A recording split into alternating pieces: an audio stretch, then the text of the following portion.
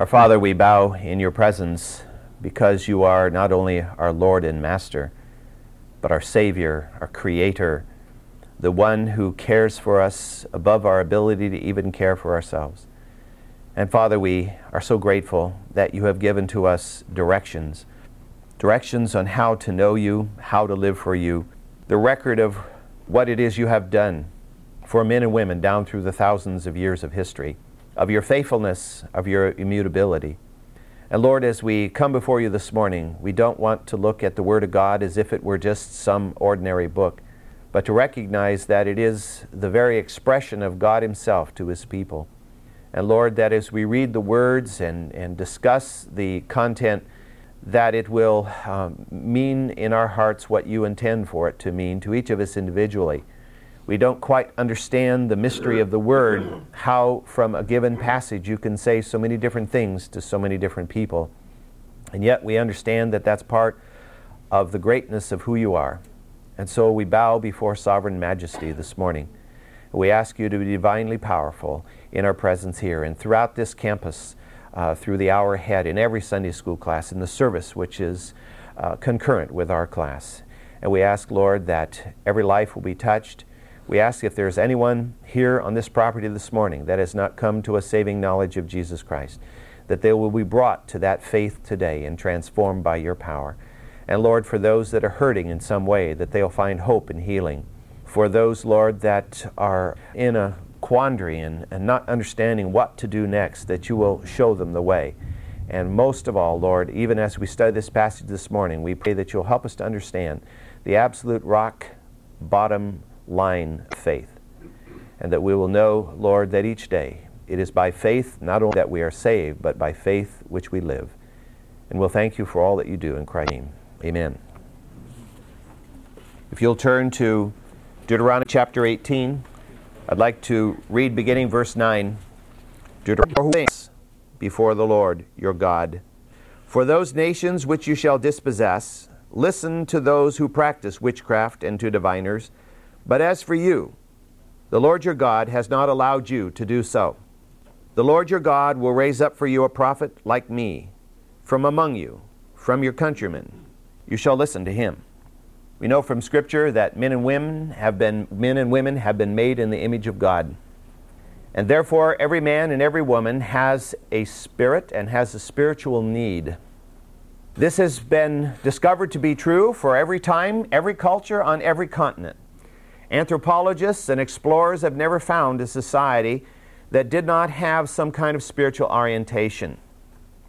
Of all the people through time, those who have not sought the God who, as we read in Timothy, dwells in unapproachable light, have instead sought and followed the God of darkness, the God of this world, who is known as the destroyer, as Satan.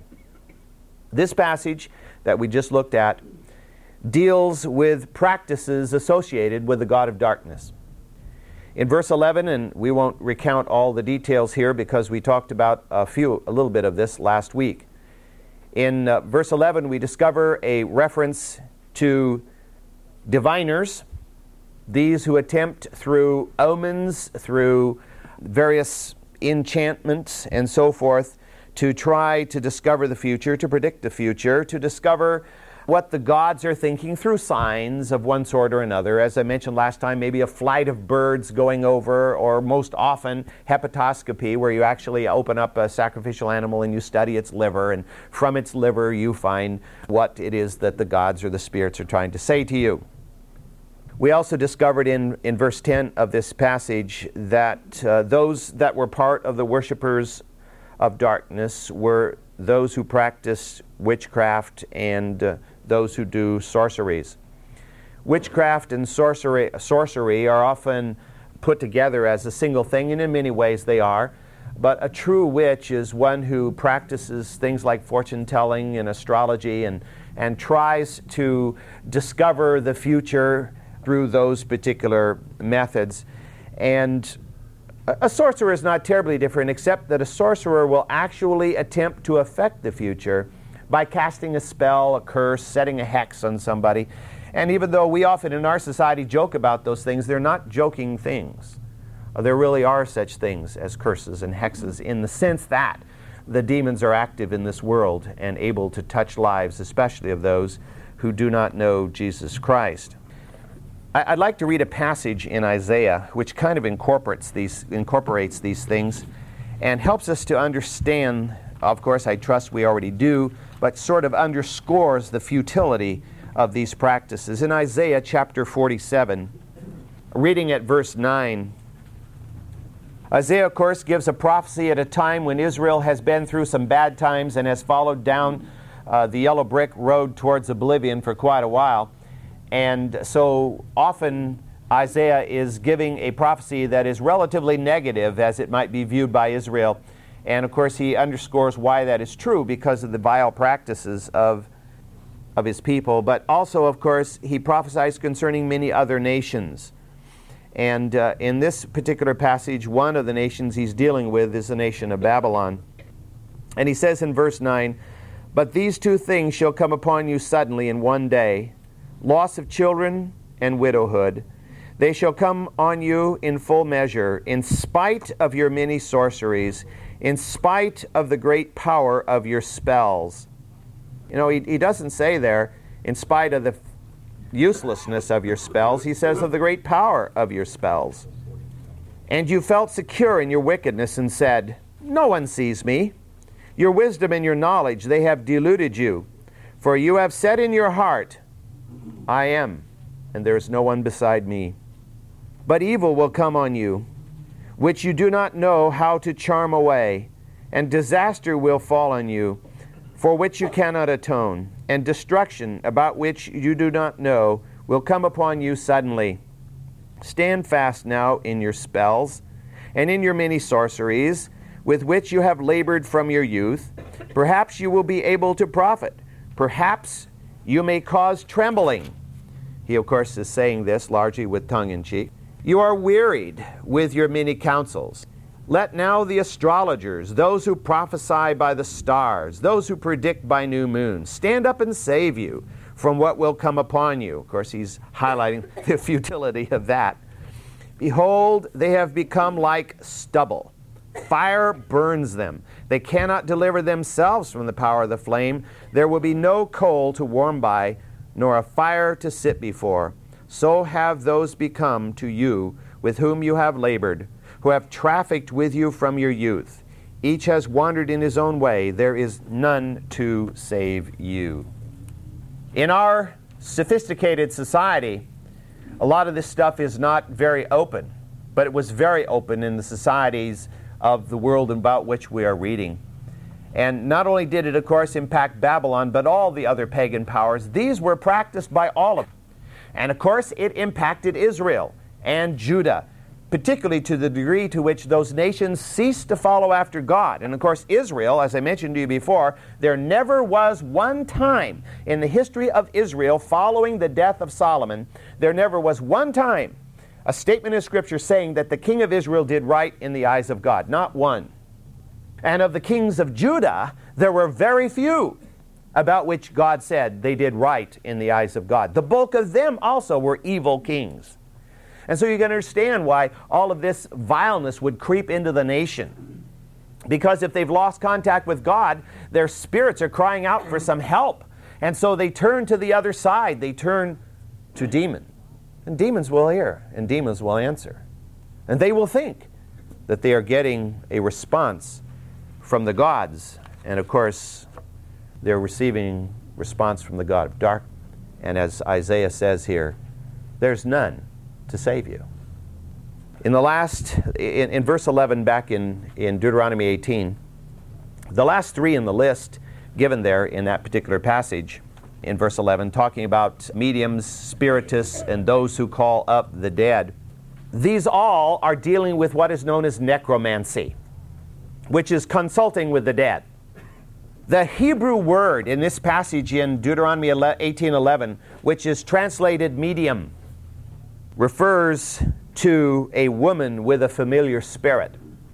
And the word in that same verse, the next word along where it says a spiritist, the word spiritist is translated from the Hebrew and it refers to a wizard which is the male counterpart of a medium. So be they female or be they male, we're talking about those who attempt to raise up the dead and to communicate with the dead and discover things about the future from the dead. Well, Scripture has quite a bit to say about this because it was a fairly widespread practice. Let me just read a few passages that are on your outline there. 1 Samuel chapter 28. I think you know this story because it is both tragic and semi-humorous at the same time. In 1 Samuel chapter 28, you probably remember the story of Saul, the king, who was raised up by God to serve over Israel. And in the latter years of his life, he gave up following God because he became enamored of his own authority as king and followed wicked ways. And now he's faced with the Philistines. And the Philistines seem to be too powerful for him. And so in verse 5 of chapter 28 of 1 Samuel, we read, "When Saul saw the camp of the Philistines, he was afraid, and his heart trembled greatly. Then Saul inquired of the Lord. The Lord did not answer him, either by dreams or by Urim or by prophets." Now, why didn't God answer Saul? Because Saul was not pursuing the Lord. He was not trusting the Lord. He was living in his own arrogance. He was living after the flesh. He was doing his own thing. I mean, this, I think, gives us a little bit of idea. Some people think that anytime you pray, God automatically hears. If we're walking in disobedience, the only prayer he wants to hear from us is, "God, I repent, and I fall on my face before you." And then, if there are other things to deal with. But he's not going to hear our prayer for something we want him to do for us if we're walking in disobedience. And this is the case concerning Saul here. And in verse 7 we read, "Then Saul said to his servants, 'Seek for me a woman who is a medium, that I may go to her and inquire of her.' And his servants said to him, 'Behold, there is a woman who is a medium at Endor.'" Endor is a tiny little town that's up in the north, not too far away from the actual battle site here, which is all this is occurring up around Mount Gilboa, which is in the north part of Israel, just on the southern edge of what is known as the plain of Jezreel. "Then Saul disguised himself by putting on other clothes, and went, he and 2 men with him. And they came to the woman by night, and he said, 'Conjure up for me, please, and bring up for me whom I shall name to you.' But the woman said to him, 'Behold, you know what Saul has done, how he has cut off those who are mediums and spiritists from the land. Why are you then laying a snare for my life to bring about my death?'" I mean, Saul is playing the perfect hypocrite here. He has promulgated a law by which spiritists and mediums are not to be in the land and are not to be consulted and are not to function, and now he's actually going to one. "And Saul vowed to her by the Lord, 'As the Lord lives,'" oh yes, saying, "As the Lord lives, there shall no punishment come upon you for this thing." Then the woman said, "Whom shall I bring up for you?" And he said, "Bring up Samuel for me." That should have started a few bells ringing in her head. That'd be a dangerous thing. "When the woman saw Samuel, she cried out with a loud voice. And the woman spoke to Saul, saying, 'Why have you deceived me? For you are Saul.' And the king said to her, 'Do not be afraid, but what do you see?' And the woman said to Saul, 'I see a divine being coming up out of the earth.' And he said to her, 'What is his form?' And she said, 'An old man is coming up, and he is wrapped with a robe.' And Saul knew that it was Samuel, and he bowed with his face to the ground and did homage." It's a strange passage, Scripture. It tells us how far the mighty can fall. A man whom God had chosen, a man upon whom he had actually placed his spirit, has drifted so far that he is now dabbling in the occult. And he is seeking a medium. And this medium, of course, feels endangered because she knows the proclamation that has gone out, and she is suspicious it might be a trap. But not so much so that she doesn't go ahead and call up Samuel. But when we look at this passage, we have to understand that this was not the normal practice of necromancy here. Because in verse 12, it says that when she saw Samuel, she cried out with a loud voice, and she says, "You're Saul." Now, how did all this happen? It happened because normally a necromancer will call up an apparition. they will call up a demonic impersonation of the dead. And they will be hearing the word of a demon, because dead people don't come back. Dead people don't rise from the grave and talk to anybody. What you have is demonic impersonations. And she was accustomed to that. She was familiar with that. That's why she had a familiar spirit. And so she knew when a demon was talking to her. But Samuel scared her to death. Because we're told in this passage, in verse 13, Saul says, "What do you see?" And she says, "I see and the word there is Elohim. I see a mighty one. One who is made in the image of God, coming up." She's never seen this before. It is Samuel. It is Samuel because God is choosing to give Saul one last opportunity to hear from the prophet. And so up from the grave, or the spirit of Saul actually appears to her in this vision. The spirit of Samuel appears to her in this vision. And as you go on and read in verse 15 and beyond, you discover the words that are given are not the words of a demon. They're the words of the Lord spoken to Saul. Necromancy is a real practice. The dead are not brought up, but demonic impersonations are brought up. And communication occurs, which is damning to the medium and the one consulting at the same time. Isaiah has further words to say on this issue too. Isaiah chapter 8, reading at verse 16. Isaiah 8:16. "Bind up the testimony, seal the law among my disciples, and I will wait for the Lord, who is hiding his face from the house of Jacob. I will even look eagerly for him. Behold, I and the children whom the Lord has given me are for signs and wonders in Israel from the Lord of hosts, who dwells on Mount Zion. And when they say to you, 'Consult the mediums and the spiritists who whisper and mutter,' should not a people consult their God? Should they consult the dead on behalf of the living?" Unfortunately, as many of you know, the church has been impacted by this to some degree, that some believe that you can actually pray for the dead, and that makes any difference. There is no biblical support for that whatsoever. The Bible does not teach that. The Bible teaches the dead are gone, and there's no further communication between the dead and living of any sort or of any kind. And that is one of the reasons why when Jesus gave the little story of the rich man and Lazarus, that the rich man said, "Let me go back so I can tell my brothers about this place so they don't come here." And Abraham says to him, "There's no point in that, because if they won't believe the word of God, they won't believe you even if you came back from the dead."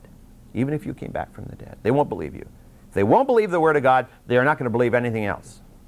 Which, of course, tends to help us to understand that signs and wonders which have occurred, miracles which have occurred, have their place. But generally speaking, signs, wonders, and miracles do not result in salvation of people normally. The Word of God brings to true faith.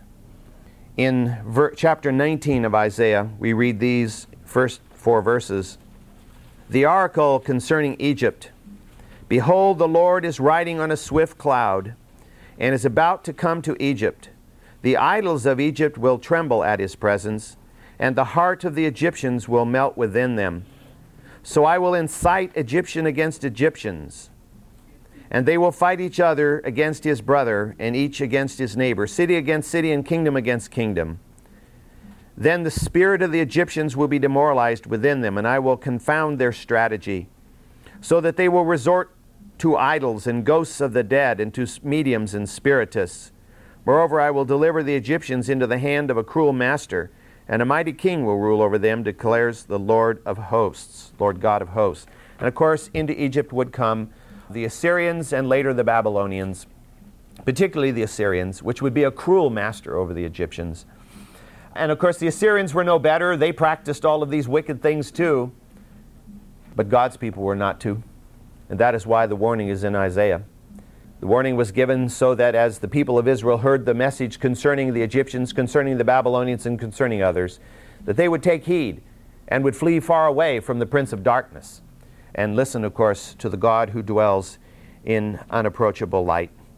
All of these practices which are listed in this passage in Deuteronomy are very real things. These are not figments of the imagination. This is not mind over matter. This is not some kind of a charlatan pulling off a magical trick here. We're talking about things which happen which have no natural explanation. The power, of course, behind these practices is occultic. The power is demonic. If it doesn't come from the Word of God, it is by definition demonic. If a spiritual truth comes from a spiritual teaching comes from any place but the Word of God, it is demonic. It is not of God. No matter how anybody protests or tries to say, but it's tradition. Nowhere in the Word of God are we told that tradition is to be our teacher, that tradition is to be our guide, that the pronouncements of some meeting of church leaders or some powerful church figure is truth in addition to the Word of God. Nowhere does Scripture allow that. In fact, it over and over again basically declares that this is the truth and there is no other truth other than the truth in the Word of God itself.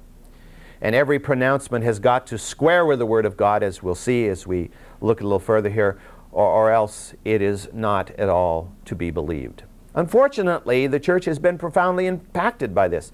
Often today we have cults, groups that break off from the regular church because somebody comes along and he gives a kind of a different twist to something, and people become followers of this charismatic individual and his new view, and you end up with all kinds of schisms of the church and splinters going off away. And people take some portion of Scripture, they distort it and they elevate it to a position above all other Scripture, and they in effect worship that concept rather than the God of Scripture and the totality of the truth which He has given to us. It is so vitally important that we study Scripture from Genesis through Revelation so that we can understand what's called the whole counsel of God, and that we can come to a place where we understand this is true and that is false, and we're never confused. This, of course, is what the Scripture itself constantly highlights as you study through it. Thus saith the Lord. I trust that you, as I, that's what we want. We want to hear what the Lord has to say, not what some person has distorted and convoluted and twisted to try to say that it says. And the history of the church is just scattered with the corpses of these dead individuals and groups that have come along. It's like my son-in-law last night was asking about the Albigenses.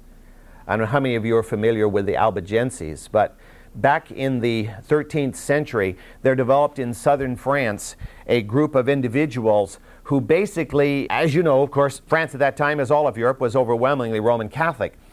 But this group of individuals decided that the old Gnostic view of things was really a more correct view of things. This whole idea that the flesh is irrelevant, it doesn't matter, what you do in the flesh has nothing to do with anything, it's what your spirit, your mind is focused on, and so you can do whatever you want in the flesh as long as your spirit's oriented in the right direction.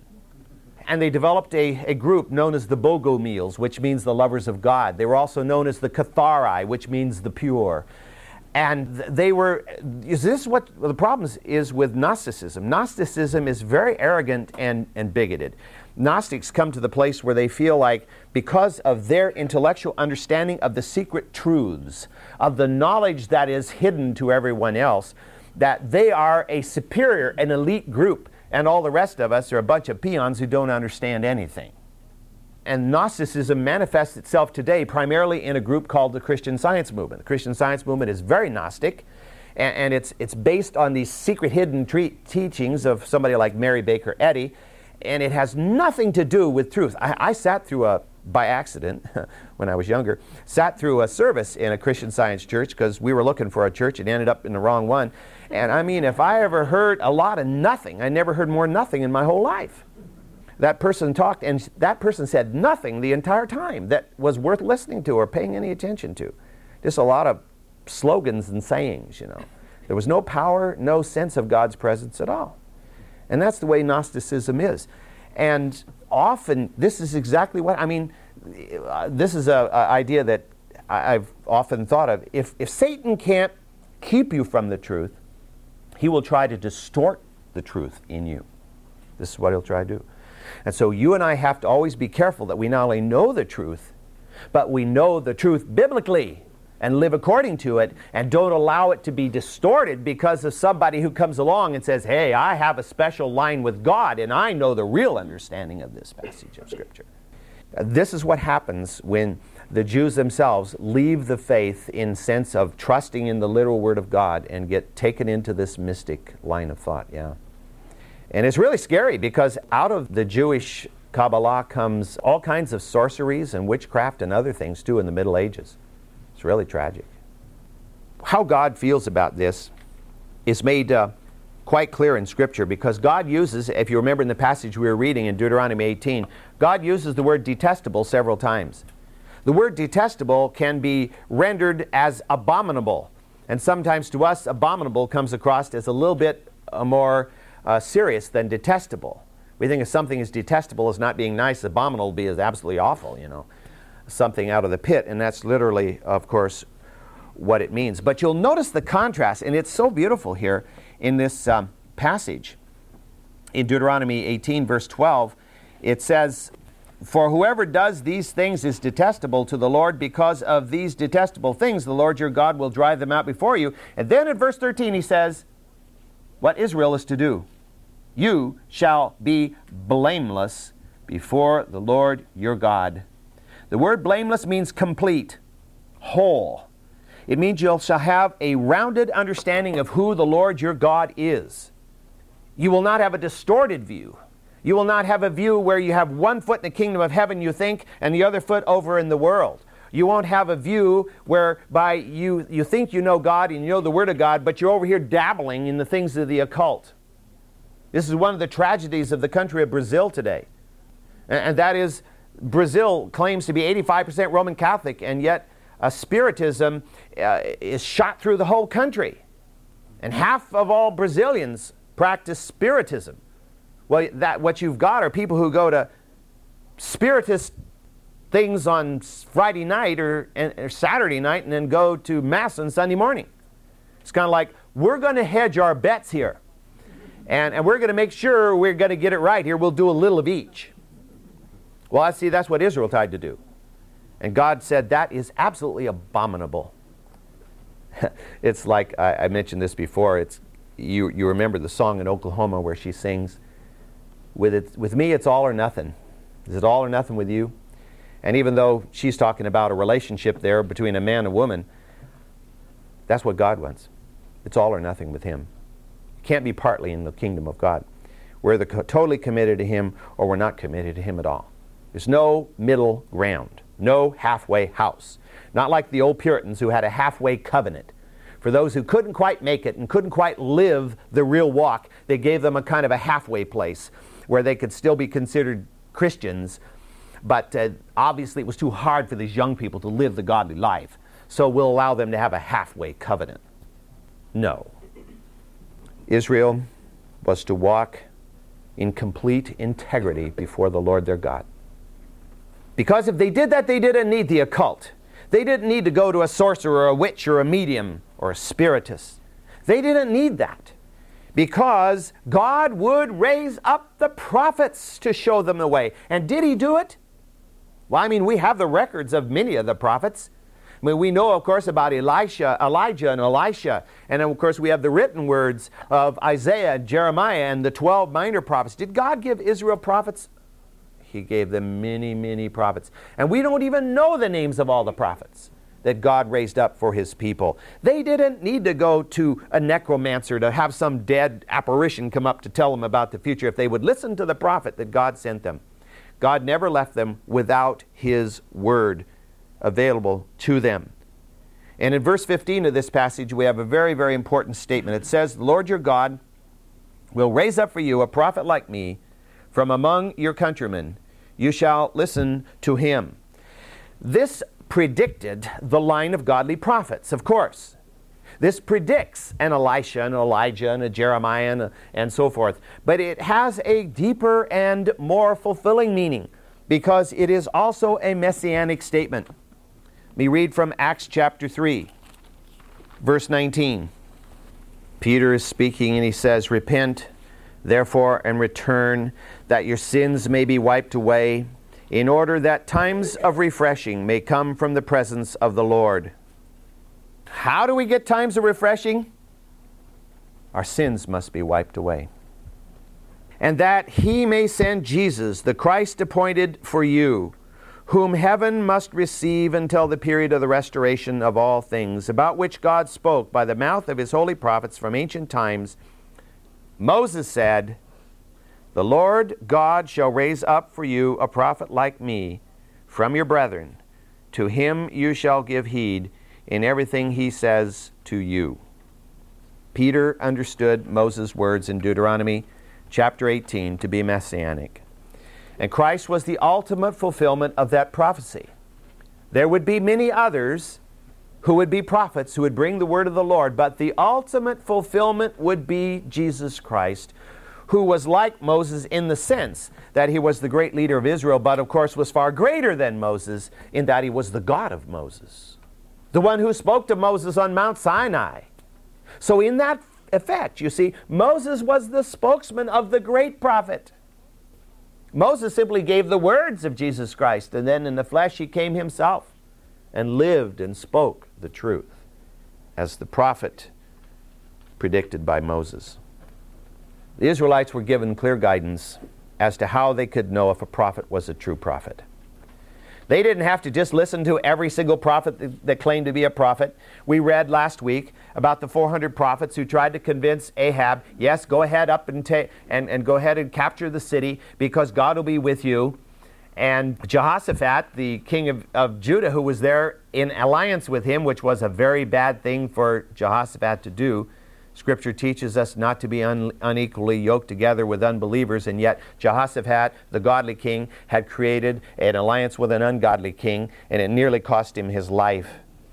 But Jehoshaphat says, isn't there really another prophet around here besides all these sycophants, these yes men? So, there's one more, but he never says anything good about me. You remember that passage? And he called Micaiah, and Micaiah says, "Oh, sure, go ahead and attack the city." And even evil old Ahab could see that Micaiah was pulling his leg. He says, "Can't you tell me the truth? How many times must I tell you to tell me the truth?" That is such a humorous statement. Anyway, Micaiah says, "Yeah, okay, go ahead, attack the city, and this country is going to be without a leader. This country is going to be a bunch of sheep without shepherds because you're going to die." And Ahab says to Jehoshaphat, "See, I told you never prophesies anything good about me." This is how you know a true prophet. Does he prophesy the word of the Lord according to the words of Moses? Does the prophecy, does it fit with the word of Moses as given in the Pentateuch? If it fits, if it is not in any way antagonistic or in violation of the word of Moses, then it's the word of the Lord. And we need to apply that test today. Are these people we're hearing on the television and radio speaking the truth? Well, does it dovetail with the word of God, the whole counsel of God? Does it fit? Or is there a place where it comes head to head with the word of God, where it's contrary to the word of God? That, by definition, makes it not the word of God, not the word of the Lord. This person is not a prophet of God. This is not one preaching the truth. If we listen carefully, sometimes you don't know. My wife and I, one time years ago, sat in a church that was having all this revival, and it was a charismatic church and all this stuff, and then they had this famous nationally known television person who came to speak there, and we sat through 90 minutes of that. At the end of it, we felt like, here's a person who all this person doing is cheerleading, not teaching one single truth, just cheerleading. And I thought, the very best you could say for it was a very, very shallow kind of faith. And the worst is, of course, that it causes people to miss the real truth, the deep truth, the truth that grounds them in God. It gives them strength to face the difficulties of life. And we have to be so aware of the Word of God that we know when somebody is trying to pull the wool over our eyes, because they're out there to get your money. And of course, every once in a while you hear about it, right? It was so tragic looking the other day. You've seen this too if you ever watch CNN. One of these preachers who fell and is trying to get back, says, "You're not looking at the old here, you're looking at the new." Oh, right. He should have been the new man to start with. What was he doing proclaiming the Word of God if he wasn't the new man in Jesus Christ? How come he's now the new man after he's gone through awful, awful tragedy brought on by himself in his own wickedness? That's why Jeremiah says, the heart is desperately wicked. And who can know it? Only God. We also discover at the end of this passage in Deuteronomy 18, the last 3 verses here, verse 20, "But the prophet who shall speak a word presumptuously in my name, which I have not commanded him to speak, or which he shall speak in the name of other gods, that prophet shall die." God cuts to the chase. And you may say in your heart, "How shall we know the word which the Lord has not spoken?" When a prophet speaks in the name of the Lord, if the thing does not come about or come true, that is the thing which the Lord has not spoken. The prophet has spoken it presumptuously. You shall not be afraid of him. God gives them clear direction. There is no reason for them to stand around a quandary not knowing what to do. What is truth and what is not truth? Because God says if it comes from a true prophet, it will come true. If it comes from a prophet and there are signs and wonders which come true, but the word he's prophesying does not square with Scripture, he's a false prophet. So there are 2 tests. One is, does the prophecy come true? And the other is, does the prophecy square with Scripture? It's got to square with Scripture and come true. If that is not so, then this is false prophet and you don't listen to him. Not only don't you listen to him, you terminate his existence. God did not pussyfoot around with those who dared to lead people astray. In our day, God is biding his time, it seems, and people who proclaim falsehood don't seem to be struck dead right away or anything like that. But I really fear for them as they face God one day. And it's one thing to stand before God and to say, "I never heard, I never knew." It's another to stand before God knowing that you have proclaimed a lie in his name. Profaned the very holy person of God himself. That's absolutely intolerable, and God will not tolerate it. They'll be cast to the lowest portion of hell, whatever all that might mean. Chapters 19 through 26 of Deuteronomy deal with matters, civil laws, ethical matters, moral matters. And some of these are laws which have been proclaimed already and are listed for us in Exodus or Leviticus. Some are new. But next week, I want to pick up with Deuteronomy chapter 20 and look at a very unusual set of laws that God gave, which helps us to understand that God really recognized all that Israel would go through, and he had directions for them in every area of their lives, even in the midst of how to conduct war, if you will. And so we'll look at Deuteronomy chapter 20 and his instructions in that chapter concerning how they should even carry out war. I mean physical war, which of course, in the case of Israel, also involved spiritual warfare. And we'll see how that ties together with us next week.